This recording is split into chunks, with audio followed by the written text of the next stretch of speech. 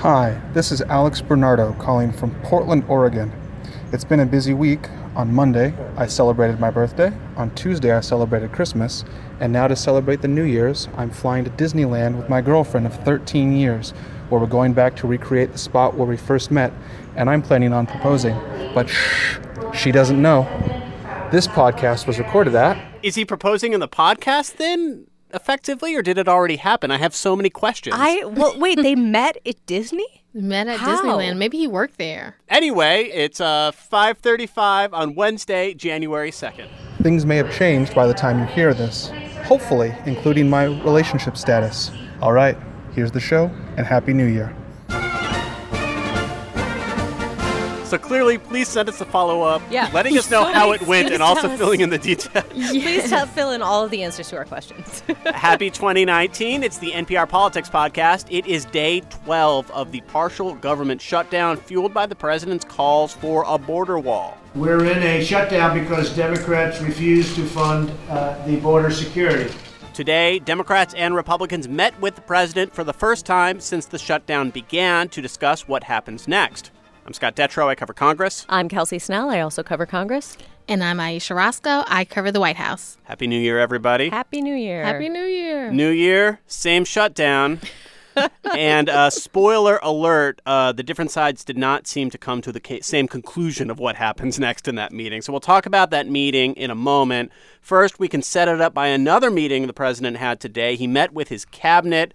He had a lot to say about the shutdown, repeating things he's been saying for a while, saying that he's happy to wait it out for border security, that Democrats are weak on borders.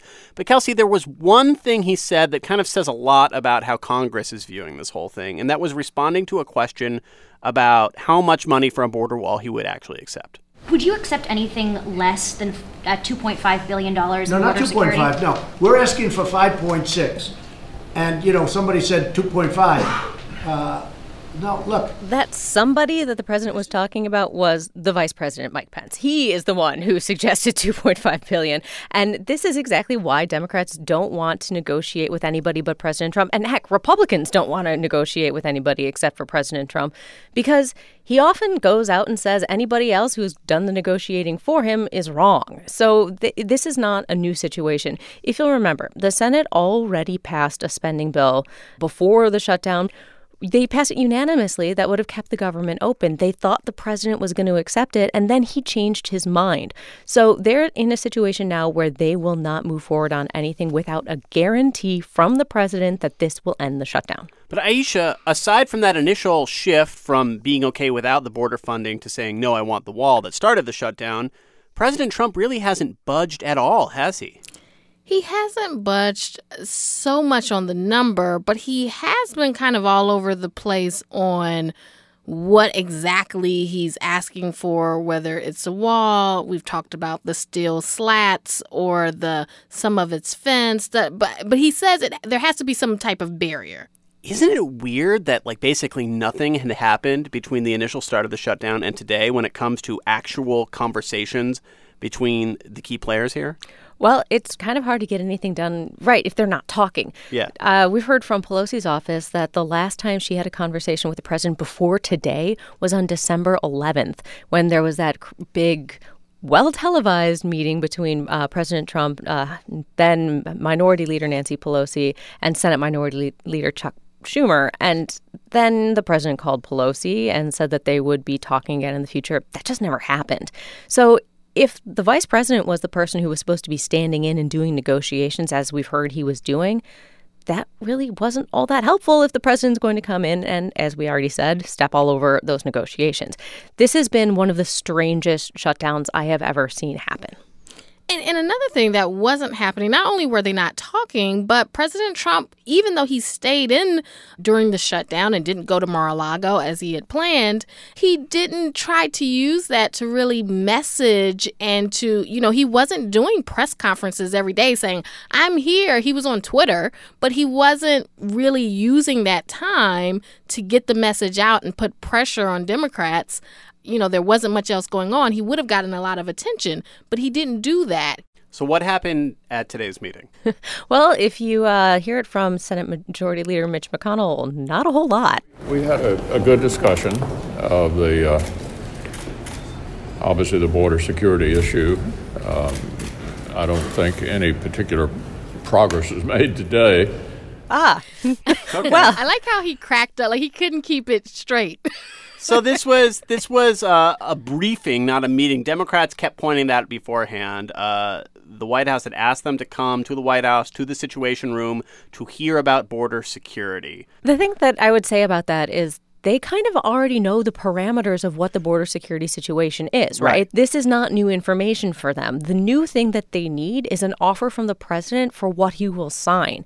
And they need some sort of signal that there's a space for them to move to a compromise. Having a briefing on the statistics of how many people are crossing the border and how effective the current patrol processes are really isn't what's going to move the ball forward here. And it seems like the Democrats took the opportunity to just turn it into a negotiating session and make those points to the president. After the meeting ended and they came outside, Nancy Pelosi, who will very likely become Speaker of the House tomorrow, said this. We're asking the president to open up government. We are giving him a Republican path to do that. Why would he not do it? We should explain when she says a Republican path, what they're talking about is Democrats want to vote on the 6 already bipartisan, already worked out spending bills that are out there that would reopen the vast majority of the government and then give themselves another month or so until February 8th to work on just the Department of Homeland Security, which would oversee a border wall and handles border security. She's calling it a Republican solution because Republicans helped negotiate the 6 of the 7 bills. So, Aisha, what is the White House saying to this proposal from the Democrats? I assume they're not buying this line that, hey, it's Republican, all right. Not at all. So they're basically saying without any funding for a wall, there's border security, but not at a higher level than what it's been. Without any funding for a wall, it's just unacceptable. It's a no-go. And they aren't really even considering it a counter offer. They're saying this is not a part of the negotiation. No, that it's totally right now kind of dead on arrival. They're not going to support it. So one other comment after this meeting broke up caught our attention, and that is from Mitch McConnell. We're hopeful that somehow in the coming days and weeks we'll be able to reach an agreement. Weeks. In the coming days and weeks. Weeks. So it seems like no end anytime soon. We will talk about the weeks aspect of what comes next and how long this could last after a quick break. This message comes from NPR's sponsor, Zoom Video Communications. Video conferencing has changed the way we do business. Meet happy anytime, anywhere with Zoom, connecting team members across the globe. Imagine seeing up to 49 people on the screen at once in digital video. Share anything, a file, a video, a photo, via desktop, laptop, tablet, or mobile. Visit Zoom.us to set up your free account today and meet happy with Zoom Video Communications. Zoom.us. I'm Linda Holmes. There's more stuff to watch these days than you can ever get to. That's why we make Pop Culture Happy Hour. Twice a week, we give you the lowdown on what's worth your time and what's not. Find Pop Culture Happy Hour on the NPR One app or wherever you get your podcasts. And we are back. Okay. So not exactly a blockbuster, marathon, whatever negotiation with all sorts of cliches about finishing a deal. Like the opposite of that, right? Yeah, if there's an opposite, it's everybody staring at each other and saying, so same, bye. Yeah. So what do we know what happens next? Is there another possibly equally unproductive meeting planned? Well, we hear that there may be a meeting on Friday. My understanding in talking to people from both sides of the aisle when they came back to the Capitol is there was an understanding that there would be a future meeting, possibly Friday, to continue talks.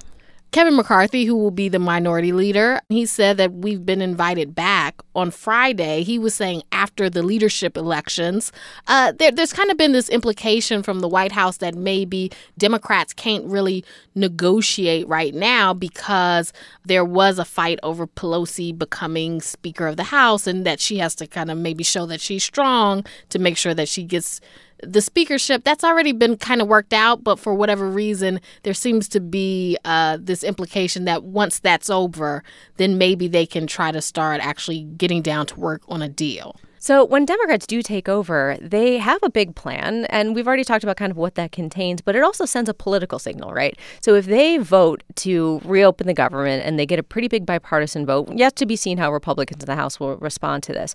But if they are able to pass a bill that would ostensibly reopen the government if only Republicans could get along and go along, that really does build up pressure on Republicans in the Senate to do something. Whether or not Trump views that as pressure on him, it really does kind of start to change the dynamics of political opinion, right? Because if Democrats have taken a proactive action, it makes it harder for Republicans to say that they are at fault for this, though I would imagine they will continue to say that. Right. And I think the other big thing that we're waiting on is any substantive new polling to come out. Right. Obviously, not many productive polls are happening over the holidays. NPR did a poll just before the shutdown began, finding what a lot of other surveys found, that a majority of Americans do not think a border wall is a good idea to begin with, and a majority of Americans do not think it's worth shutting down the government over. Very curious to see which side is being blamed and how much opinions have shifted. And not to sound like a broken record, but we have talked about this many times, that these polls that happen right after a shutdown or when a shutdown is happening about who is to blame, we have not seen political consequences for the past several shutdowns. This might be different because it might last a lot longer and the person to blame might be clear in people's minds. But in the past, there hasn't been a big impact when it comes to an election. But even if the polls won't, probably because elections are going to happen way down the line, this will seem like, this will be way in the rear view, hopefully, by the next time we have an election.